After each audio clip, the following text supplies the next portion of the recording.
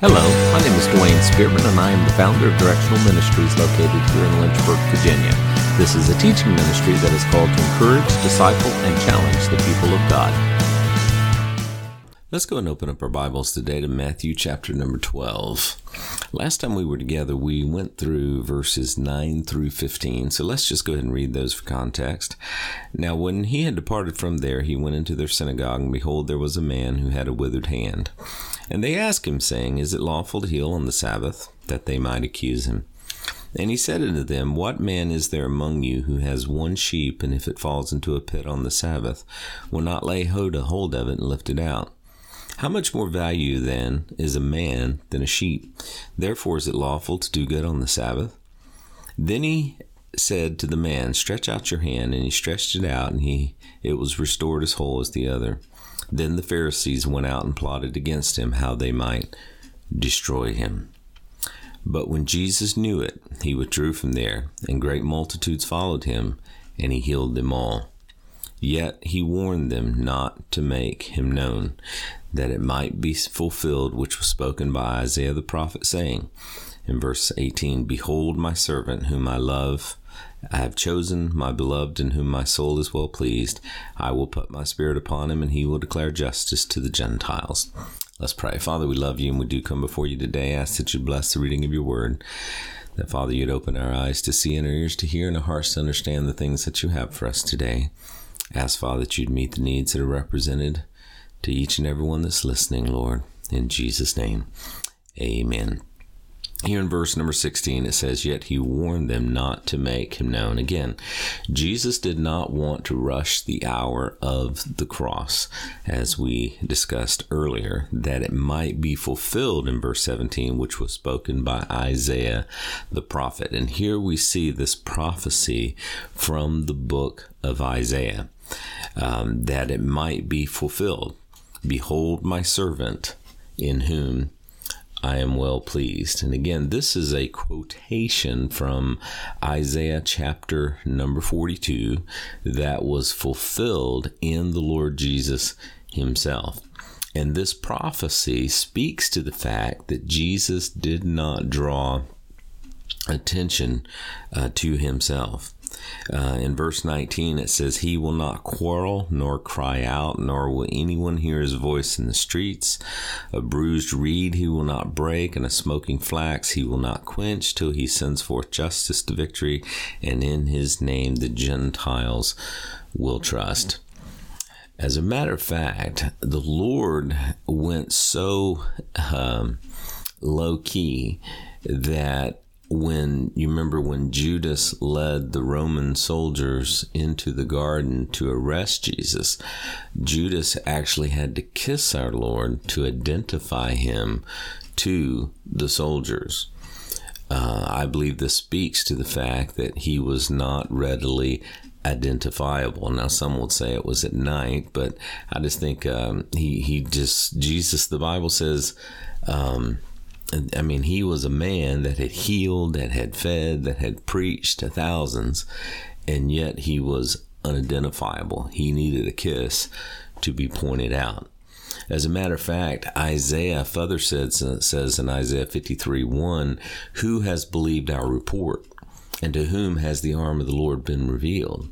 For he shall grow up before him as a tender plant, and as a root out of dry ground. He has no form or comeliness, and when we see him, there is no beauty in him that we should desire him. He is despised, he is rejected by men, he is a man of sorrows and acquainted with grief, and we hid, as it were, our faces from him. He was despised, and we did not esteem him. So we see Isaiah's prophecy in verses 17 through 21. He literally had to be pointed out. He did not stand out above the rest. There was nothing about Jesus that made him stand out. He blended in, again, so well that he had to be pointed out. And in verse 22, Then was brought on him one possessed with the devil, blind and dumb, and he healed him inasmuch as the blind and dumb both spake and saw, and all the people were amazed, and says, Is not this the son of David? Why would they ask this question? They all knew that he was a descendant of David through his parents. They knew the genealogy of Joseph and Mary. And we went through this study back in the beginning of our study. Both Joseph and Mary, their genealogy went back to the kings. So he was indeed a descendant of David. Now, some by this point may have begun to actually speculate. Could he be the fulfillment of the Davidic covenant? And again, actually, if you think about it, the Lord was the only king in the line of King David to be crowned in Jerusalem. However, the first time it was with a crown of gold, a crown of thorns.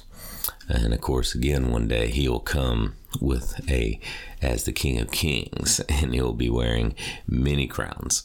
And then in verse number 24, but when the Pharisees heard it, they said, "This fellow doth not cast out devils, but by Beelzebub, the prince of devils."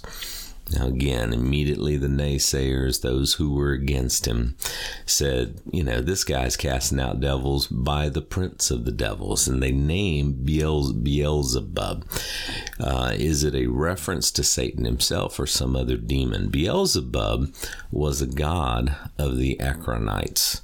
In 2 Kings 1:2, now Ahaziah fell through the lattice in his upper room in Samaria and was injured. So he sent messengers to him, "Go inquire of Beelzebub, or Baalzebub, the god of Ekron, whether I shall recover from this injury." So the name should actually be rendered Beelzebul, which is Aramean, meaning the god of dung.